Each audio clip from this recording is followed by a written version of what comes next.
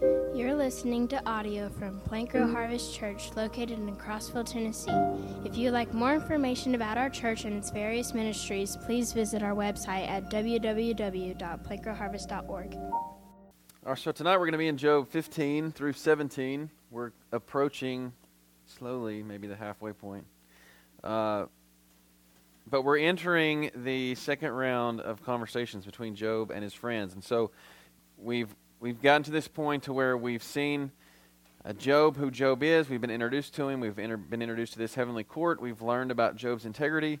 We've learned of Satan's desire to trip up men.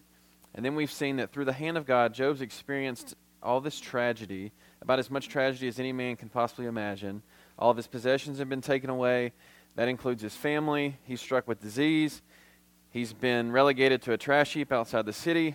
We've seen his three friends travel from far distance in a supposed attempt to comfort him, but to this point, they provided anything but comfort, right? And so we've seen each one of these friends take a turn speaking with Job, and now, like I said, we enter this second round of conversation, and each friend is going to antagonize Job even more deeply, and tensions are going to rise, right? And so in chapter 15, we're back to Eliphaz, and he's going to continue his argument based on experience that we saw earlier. And I think if there's one kind of main idea tonight that I got from this, that hopefully you will see as well, but I think we see the power that an entrenched worldview can have on an individual. You know, the way they see the world and how deeply entrenched that is in their life, it can affect the way they see everything. And so we're going to take a deep look into Eliphaz's second remarks to Job, and we're going to look at Job's response as well. But we're going to mainly stick to what Eliphaz has to say. And so we saw earlier in chapters 4 and 5 that Eliphaz spoke, and he focused heavily on the value of experience. It was a big deal to him, was personal experience. And we talked about how experience can be valuable, but it should never be our primary source of information, right? So personal experience, what you experience on a day-to-day basis, the things that you've seen, they should never trump divine revelation. And in particular, they should never trump Scripture, right? And so Eliphaz revealed to us in chapters 4 and 5 what his worldview was, and that was based on his theology. And Eliphaz and his two companions wholeheartedly believe in this doctrine of retribution that we've talked about. So in other words, God rewards the righteous and he judges the wicked. That's what they base everything off of. And it serves as this foundation for the way in which Eliphaz chooses to see the world. And if you think about a house and the way that a house is built, everything about the house depends on the foundation. It stands on the foundation. Jesus even spoke about that. If the foundation's bad, when the wind comes, the house is going to fall. If the foundation is good, then the house will stand. And so everything that Eliphaz believes is based on this foundation of his worldview, the way that he sees the world, and in particular this doctrine of retribution. So we get to chapter 15 here, and I'm going to break this down into parts. But we'll look at the first 6 verses. It says, Then Eliphaz the Temanite replied, so he's speaking to Job, second round, Does a wise man answer with empty counsel, or fill himself with hot east wind? Should he argue with useless talk, or with words that serve no good purpose? But you even undermine the fear of God, and hinder meditation before him.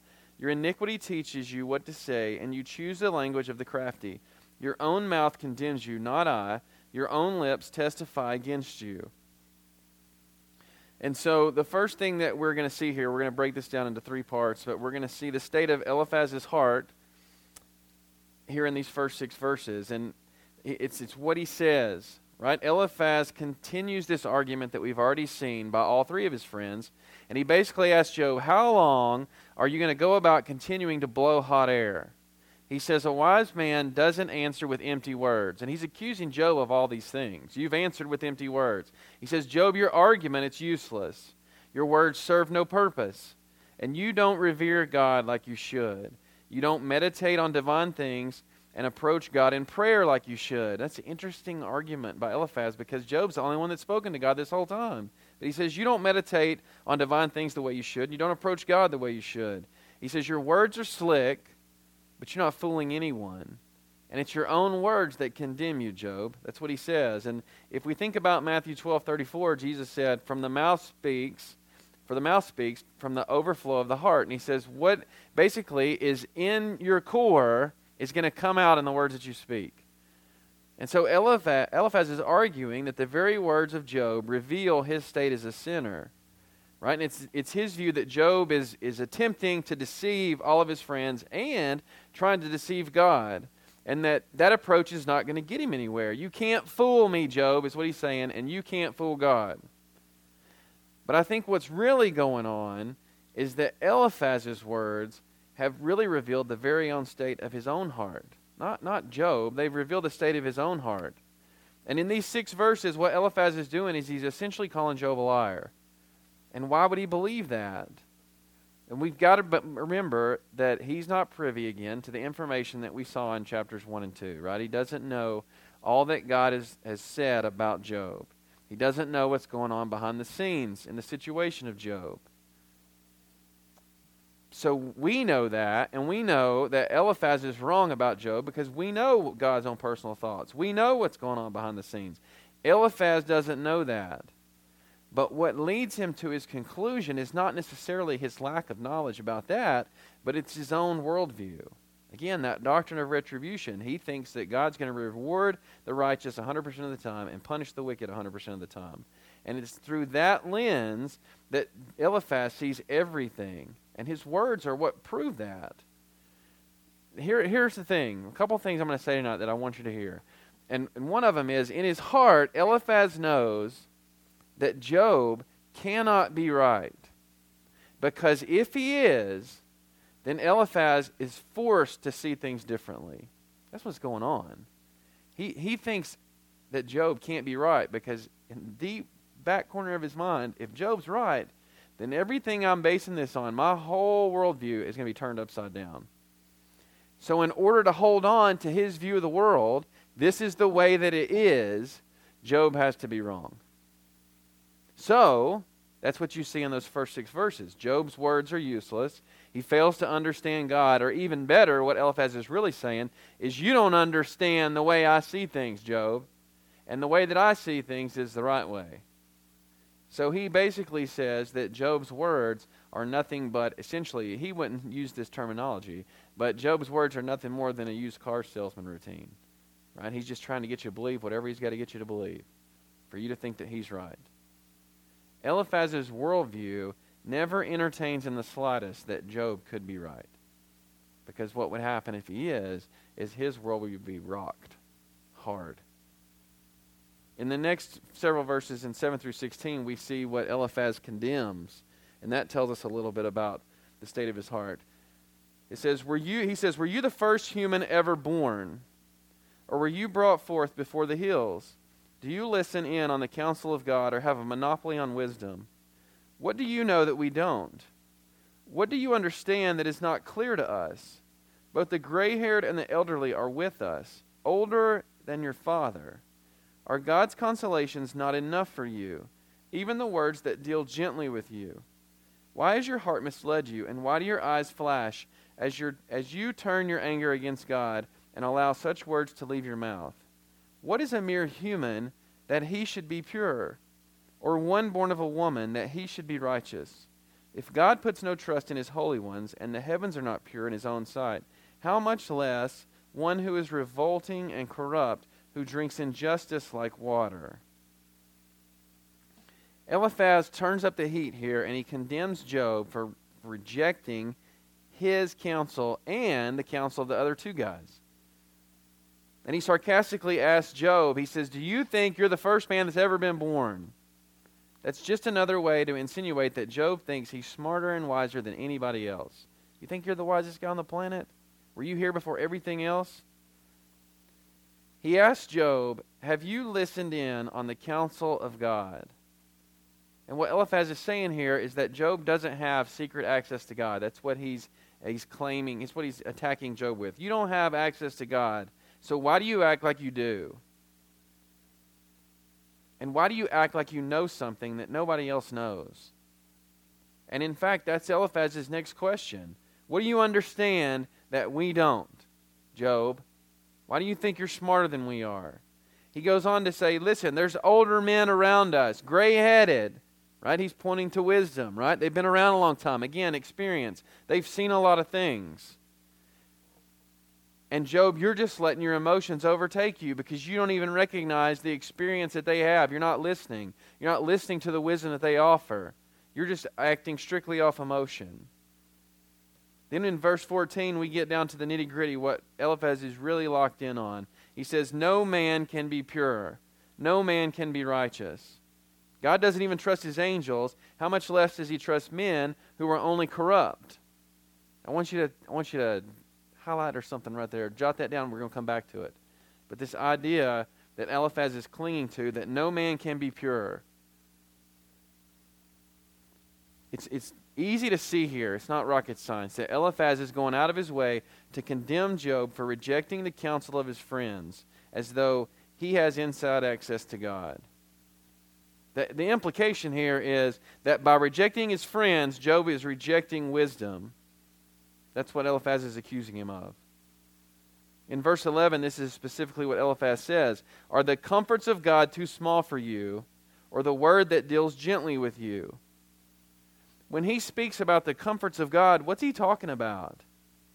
I think he's talking about his own counsel and the counsel of the two friends. He sees his advice as the comforts of God. It's like, God sent us here to tell you this, Job, and you won't even listen. It's a pretty prideful position right there. So again, what we see is the position of Eliphaz's heart and his worldview. Again, you see back in his first speech, he places so much emphasis on personal experience. And what he's doing here is he's condemning Job for rejecting it. And so if he's condemning Job for rejecting it, then he's putting it on a pedestal. It's awful important to him. Again, all these men around you, he even throws a jab in there if you really want to hurt somebody, if you really want to cut them, what do? If you're in a locker room and you really want to take a hit at somebody, you're going to throw their mom into it. I watched a guy, this is totally off the cuff, it'll be on the internet, but my first year coaching here, a guy made another comment about another guy's mom without knowing that guy's mom had died of cancer, and he dropped him on the spot, and it was like a fountain. So he's attacking Job here because he says, all these men are around with gray hair and you're not listening, and guess what, Job? They're even older than your daddy. Did you listen to your dad? And that's what he's saying. He's saying, if you listen to your dad, these guys are twice as old. Why aren't you listening to them? Experience matters. So he puts all this great emphasis on personal experience. That's his worldview, man. That's the foundation through which Eliphaz sees everything. And the fault here is that foundation is built on the things of man. Because he places so much emphasis on experience. Then we move on to the last verses of his second speech here, and we see he's talking about fear, and we come to find out, what is it that Eliphaz fears? What's it say about the state of his heart? Starting in verse 17, it says, listen to me, and I will inform you. So he's thrown some jabs, and now he's going to say, let me tell you some truth, Job. Listen to me and I'll inform you. I'll describe to you what I've seen. Again, experience. What the wise had declared and not concealed, that came from their ancestors, to whom alone the land was given when no foreigner passed among them. A wicked person rise in pain all of his days. Throughout the number of years reserved for the ruthless, dreadful sounds fill his ears. When he is at peace, a robber attacks him. He doesn't believe he'll return from darkness. He's destined for the sword. He wanders about for food, asking, where is it? He knows the day of darkness is at hand. Trouble and distress terrify him, overwhelming him like a king prepared for battle. For he has stretched out his hand against God, and has arrogantly opposed the Almighty. He rushes headlong at him with his thick studded shields. Though his face is covered with fat, and his waistline bulges with it, he will dwell in ruined cities, in abandoned houses destined to become piles of rubble. He will no longer be rich, his wealth will not endure, his possessions will not increase in the land. He will not escape from the darkness. Flames will wither his shoots, and by the breath of God's mouth he will depart. Let him not put trust in worthless things, being led astray, for what he gets in exchange will prove worthless. It will be accomplished before his time, and his branch will not flourish. He will be like a vine that drops its unripe grapes, and like an olive tree that sheds its blossoms. For the company of the godless will have no children, and fire will consume the tents of those who offer bribes. They conceive trouble and give birth to evil. Their womb prepares deception. This is the largest section of Eliphaz's second speech. And it's kind of interesting that the man who accuses Job of blowing hot air spends a great deal of time just rambling on. But this section centers on this constant fear that the wicked man lives in. So Eliphaz describes this wicked man as writhing in pain. He's dreading sounds. He's fearful of being found out. He's always on the run. That's the picture here. He's got nowhere to lay his head. He doesn't have food to eat. He's always looking around his shoulder. Is somebody going to track me down for all the things that I've done? So basically he knows, I got it coming to me. That's the state that Eliphaz sees the wicked man living in. The wicked man doesn't prosper, and he struggles to get by. It's constant distress. He lives in constant darkness, and he never experiences wealth or any type of prosperity. He says specifically he's not going to have kids. He's going to live in ruins. He's not going to bear any fruit or blossom in any way. And there's a lot of talk here in this last section about fear. It's an emphasis. Fear. Eliphaz what he's trying to do here is he's trying to use fear as a motivator. He's trying to push Job with fear. He's calling upon Job to fear God and repent. And again, it's that same idea that the righteous are going to be blessed and the wicked are going to come to ruin. And he's saying, Job, you're wicked. You need to repent because these are the things that are going to happen to you. And you better fear God and get straight. Now, what's interesting is certainly there are some wicked people in the world that live in this state. Okay? But there's also plenty of wicked individuals that appear to prosper and to, quite frankly, enjoy the way they live. Right? I've got a really good buddy of mine that I worked with for a really long time. And there would be situations where I would look at that guy and I would just be like, man, we talk about a situation and I'd say, how's that guy sleep at night? And he said, well, you know, I talked to a guy, he's a pretty wise guy, and I used to ask him the same questions about the same situations, and he'd look at me and say, pretty good. So there's a lot of people that do a lot of terrible things and enjoy it and sleep just fine, and they seem to prosper, right? So something doesn't add up here. For someone who speaks so highly of experience, either Eliphaz's experience, his personal experience, is very limited, or he can't bring himself to admit that his perspective might be wrong. Because if we're talking about experience, my experience doesn't seem to match this. Your experience doesn't seem to match this. And it appears that while trying to move Job with fear, what Eliphaz really fears is being exposed. And he fears that his worldview could be wrong. But he's allowed it to become so entrenched that he refuses to back down. He's planted his flag on his poor theology. I read one commentary that put it this way. It says, Eliphaz, he can't even admit the frequent fact, of the untrammeled prosperity of the bad and the unrelieved misery of the good, let alone reconcile it with the justice of God. He doesn't even want to think about it. Eliphaz's worldview refuses to allow him to even consider that Job's telling the truth. He doesn't even consider it. Because the fear of that prospect is too great. Because if that's the case, then Eliphaz now would have to wrestle with the fact that he could experience the same trouble that Job's experiencing. That's what we're talking about at the root of it all. If Eliphaz's worldview is not right, then he's got to stand in front of the mirror and know the very thing that's happening to Job could happen to me. And he doesn't want to come to that reality. It's interesting when I read this, and you're trying to work all this out, and how does this make sense, that the one thing that kept coming back to me was 1 Corinthians 1:18 through 2:5.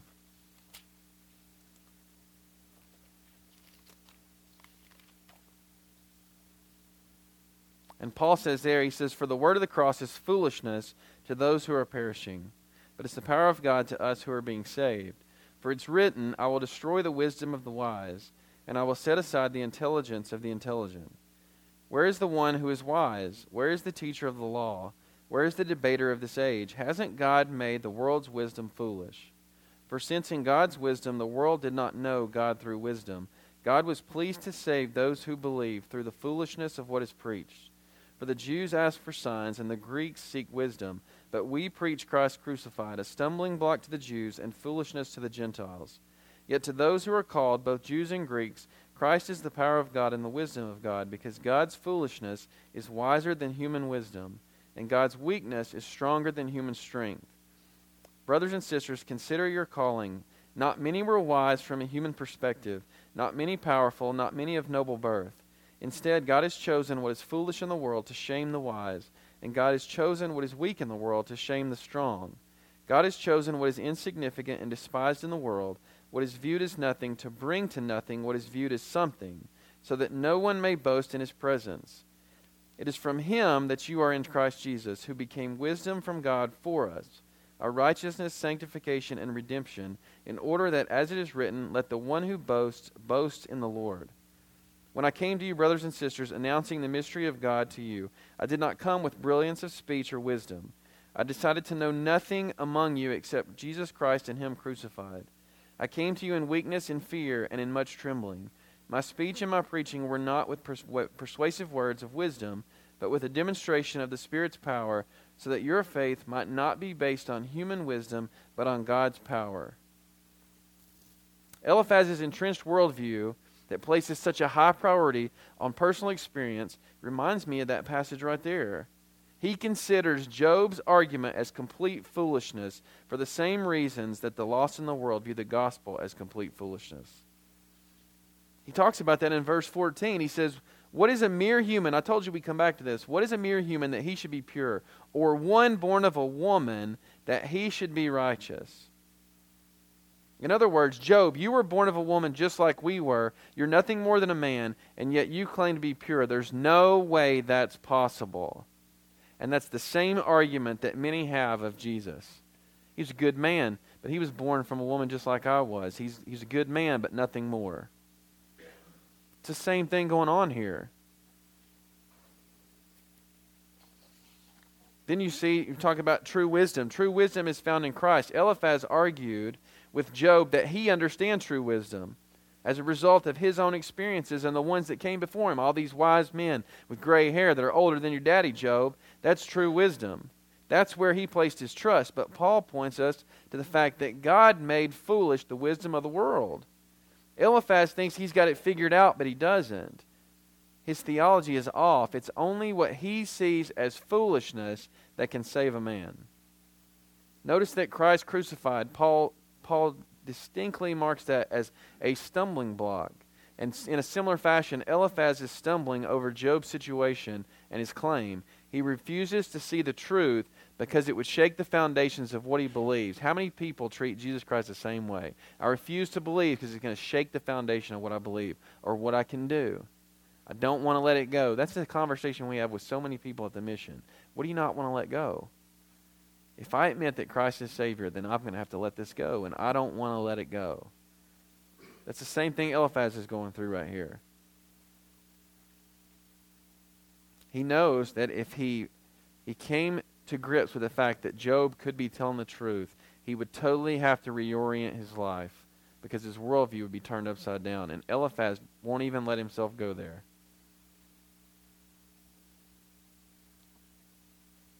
He's trying to motivate Job with fear. He says, Job, you don't fear God. And if you would rightfully fear him, then God will bring your life back in line. God will make you straight. Like you need to repent and get right with God. You need to fear him. And Eliphaz is right that man should fear God. Right? But if you go to Romans, and I think we talked about this before, but Paul points out in Romans 2:4, it's God's love and kindness that's intended to draw man to repentance, not God's fear. Paul also speaks to that in 2 Corinthians 7:10. He says that godly grief, here's another one of those places where jot something down. Remember this. Godly grief produces a repentance unto salvation. Godly grief occurs when one understands the great love of God and the lengths that he's gone to offer salvation, only to understand how that offer was rejected and mistreated. That's godly grief. Paul goes on to say, Worldly grief produces death. And what worldly grief is, it's an implication of sadness over sin because of the consequences of sin. That's what Eliphaz is thrown in Job's face. Worldly grief. Hey, Job, you should fear God because of the result. This judgment, for one, that you're living in. That's why you should fear God. But the truth is that, going back to that passage in Corinthians, the foolishness of the gospel is a perfect balance of love and fear. It's the love found in the gospel offer and the fear found in its rejection.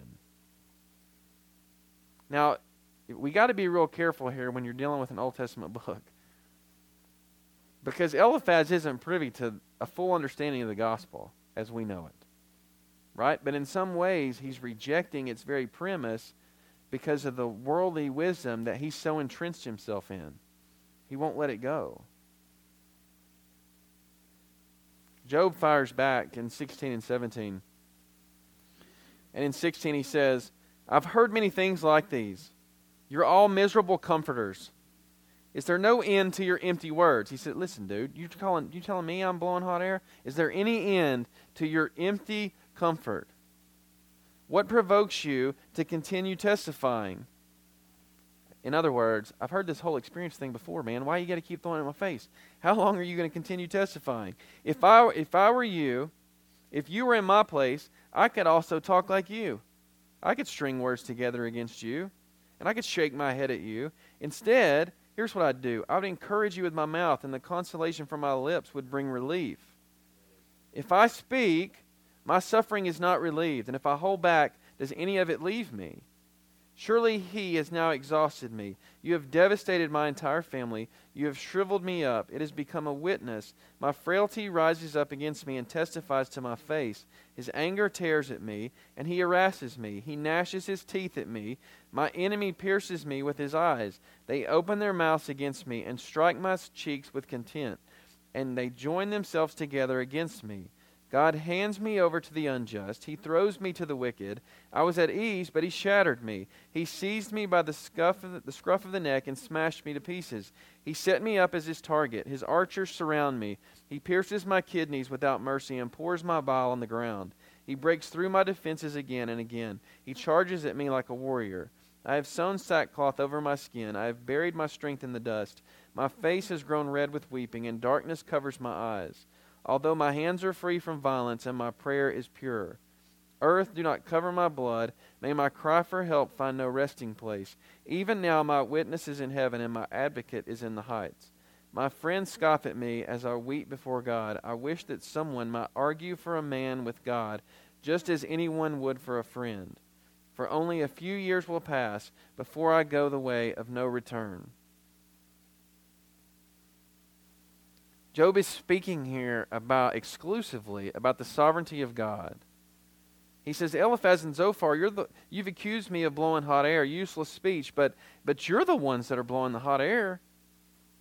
He says, you speak from an easy position. It'd be real easy for me to do the same thing you're doing. It's easy to second guess people. It's easy to pass judgment. I could do it if the roles were reversed. All you've done is brought me pain. His friends have told Job that he's going about this the whole wrong way, that he's speaking to God out of turn. And it's interesting what Job says in verse 6. He says, if I speak, my suffering is not relieved, and if I hold back, does any of it leave me? He says, whether I speak or not, the result is the same. God is the one that's in control, and God's going to do what God's going to do. Surely there's purpose in it. Job just doesn't know what it is. And what follows is this long description of how Job sees his rejection from God. And it's interesting. I think verses 7 through 17 draw a stark comparison with the rejection and the crucifixion of Jesus. In verse 7 he says, God has worn me out. He is doing this. Also the company of Job has vanished, just like the company of Christ vanished in its final hour. In verses 9 and 10, he says, violence has struck me through the hands of other men, just as Christ was beaten and mocked by men. The masses gathered against Job, and the masses have gathered against Christ. They yelled, "Crucify him, crucify him." In verse 11, Job was given over to the wicked, and only his life was spared. Christ was handed over to the wicked, and his life wasn't spared. He was completely forsaken. His own words, he said, my God, why have you forsaken me?" Verse 16, Job was full of grief, just like Christ was when he was in the garden. Verse 17, Job says, "Although my hands are free from violence and my prayer is pure," Job still claims to the fact that he's blameless. He didn't deserve the situation that he found himself in, just as Christ was completely sin-free and didn't deserve the wrath of God that was poured out on him. Job's situation is extreme. I can't imagine a worse situation as an individual. And yet, here's the thing. Here's one of the key takeaways. Through Christ, God demonstrated that He does not, and He will not allow you to experience anything that He's not willing to experience Himself. We were in the Passover meal last night, and that's the whole point of Jesus washing His disciples' feet. He's saying, listen, you're about to go out, and you're about to be our representative, and you're going to have to get dirty. You're going to have to get your hands dirty. But guess what? I'm going to show you how. I'm willing to do more than I'm asking you to do. And He proved it by going to the cross. Again, towards the end of this chapter, we see Job's desire for an advocate. His friends scorn him, but Job's conscience remains clear, and he pours out his heart to God. He's confident that he's blameless. He hasn't partaken in any grievous sin. But he is open to the fact, as we pointed out in previous weeks, he's open to the fact that there may be unknown sin in my life. And he cries out, is there not somebody that can argue my case before God? He longs for this advocate that could talk with God like a man talks to his neighbor. And what Job doesn't know is that this advocate is coming and will experience loss just like he has. Again, God is willing to experience beyond what we experience in order that some may come to know Him. And the deeper and deeper that we get into this book of Job, the more a man must realize his similar need for an advocate. And that advocate is Jesus. That's the only way that man can be made right before God. So we move on to chapter 17 as we wrap this week up. And Job says, "My spirit is broken. My days are extinguished. A graveyard awaits me. Surely mockers surround me, and my eyes must gaze at their rebellion. Accept my pledge. Put up security for me. Who else will be my sponsor? You have closed their minds to understanding, therefore you will not honor them. If a man denounces his friends for a price, the eyes of his children will fail. He has made me an object of scorn to the people. I have become a man people spit at. My eyes have grown dim from grief, and my whole body has become but a shadow. The upright are appalled at this, and the innocent are roused against the godless." Verse 9 is key. "Yet the righteous person will hold to his way, and the one whose hands are clean will grow stronger. But come back and try again, all of you. I will not find a wise man among you. My days have slipped by, my plans have been ruined. Even the things dear to my heart, they turned night into day and made light seem near in the face of darkness. If I await Sheol as my home, spread out my bed in darkness, and say to corruption, you are my father, and to the maggot, my mother or my sister. Where then is my hope? Who can see any hope for me? Will it go down to the gates of Sheol, or will we descend together to the dust?" All we see in chapter 17 is the complete brokenness of Job. That's what he says as he opens the chapter. My spirit is broken. He pleads with God to not forget him, even though all those around him have forsaken him. And I think, again, you're compelled to see the similarity here between Job's condition and Christ on the cross. Job's like, they got people spitting at me. People did the same thing with Christ. And like I said, verse 9, that's where the emphasis is.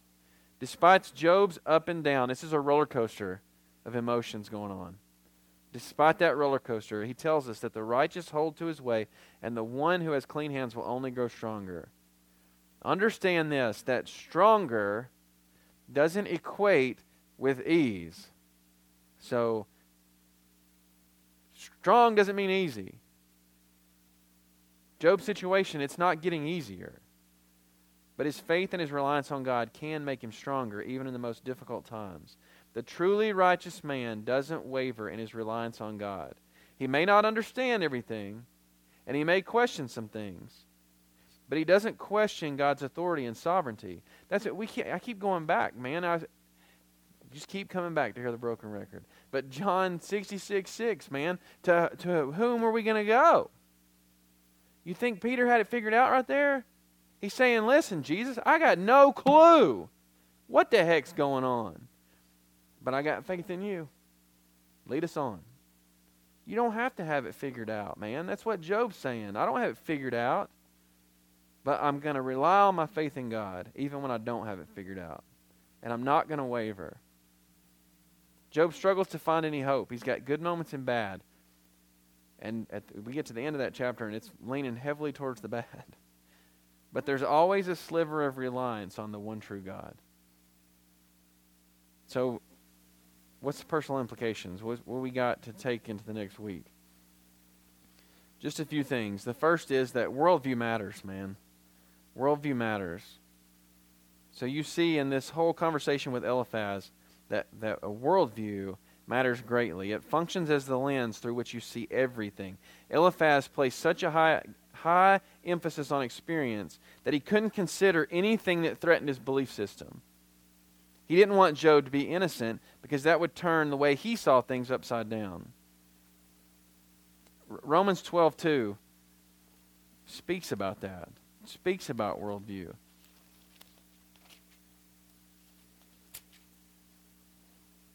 Paul says, don't be conformed to this age, but be transformed by the renewing of your mind, so that you may discern what is the good, pleasing, and perfect will of God. Eliphaz couldn't discern the will of God because his worldview was so entrenched. He didn't allow his mind to be renewed. Paul calls on us to renew our mind. We've got to be shaped. Our mind and everything we do should be shaped by the Word of God. That's the foundation. That's the foundation to our worldview. All that we see, think, and do should be shaped by Scripture. And when we place too much emphasis on the wisdom of the world, we begin to distort the truth. And what happens, or the result of that, is foolishness. Again, turn on the television, foolishness. Turn on the news, foolishness. We were talking this morning about how things like this, anybody know that before this morning? But what is this? It's pretty dang logical. And you see the things that the world tells us are truth today, that ain't logical. That's foolishness. Worldview matters. So when we think about our kids, worldview matters. Worldview matters. When I encounter kids in high school, and I tell you what's heartbreaking is the number of kids that I encounter in high school that I feel like I got a decent grasp of who they are, and then they go off to college and come back and they've been totally warped. And all that says is that the foundation wasn't there, or whatever foundation was there was too weak to stand up to the test that they encountered. And so I think what we have to do, and I don't do a good enough job, but we've got to do everything we can with our kids to create that foundation that will not be shaken. And you can go, well, I don't think my kid's going to go to college. Great. They're going to walk out that door. Doesn't matter if they go to college or not. They're going to encounter things that are going to be attempts to shake their foundation. So what kind of foundation are we providing? The second thing is just the foolishness of the gospel. 1 Corinthians makes it clear that the world will view the gospel as foolishness. The Christian worldview is going to be mocked at every turn because it directly contradicts what the world views as wisdom. We see a hint of that with Eliphaz as he rejects Job's message, but we got to see it in our own interactions with others. The lost are going to only gain the ability to reject worldly wisdom when they're illuminated by the Holy Spirit. But that doesn't eliminate our requirement to evangelize. Instead, what it does is it necessitates our requirement to pray for the lost that their eyes will be open. And again, we have to also pray for our own strength to reject worldly wisdom that's put before us every day. Again, all we see, think, and do should be rooted in a knowledge and trust in Scripture. We've got to be grounded in 1 Corinthians 1:31 that says our boasting should be in the Lord. It's not in ourselves, it's in the Lord. And the third thing is just God's love demonstrated. Job suffered in many ways that mirrored the suffering of Christ in his final days. And it should be an overwhelming encouragement to us because it demonstrates God's immense love for us.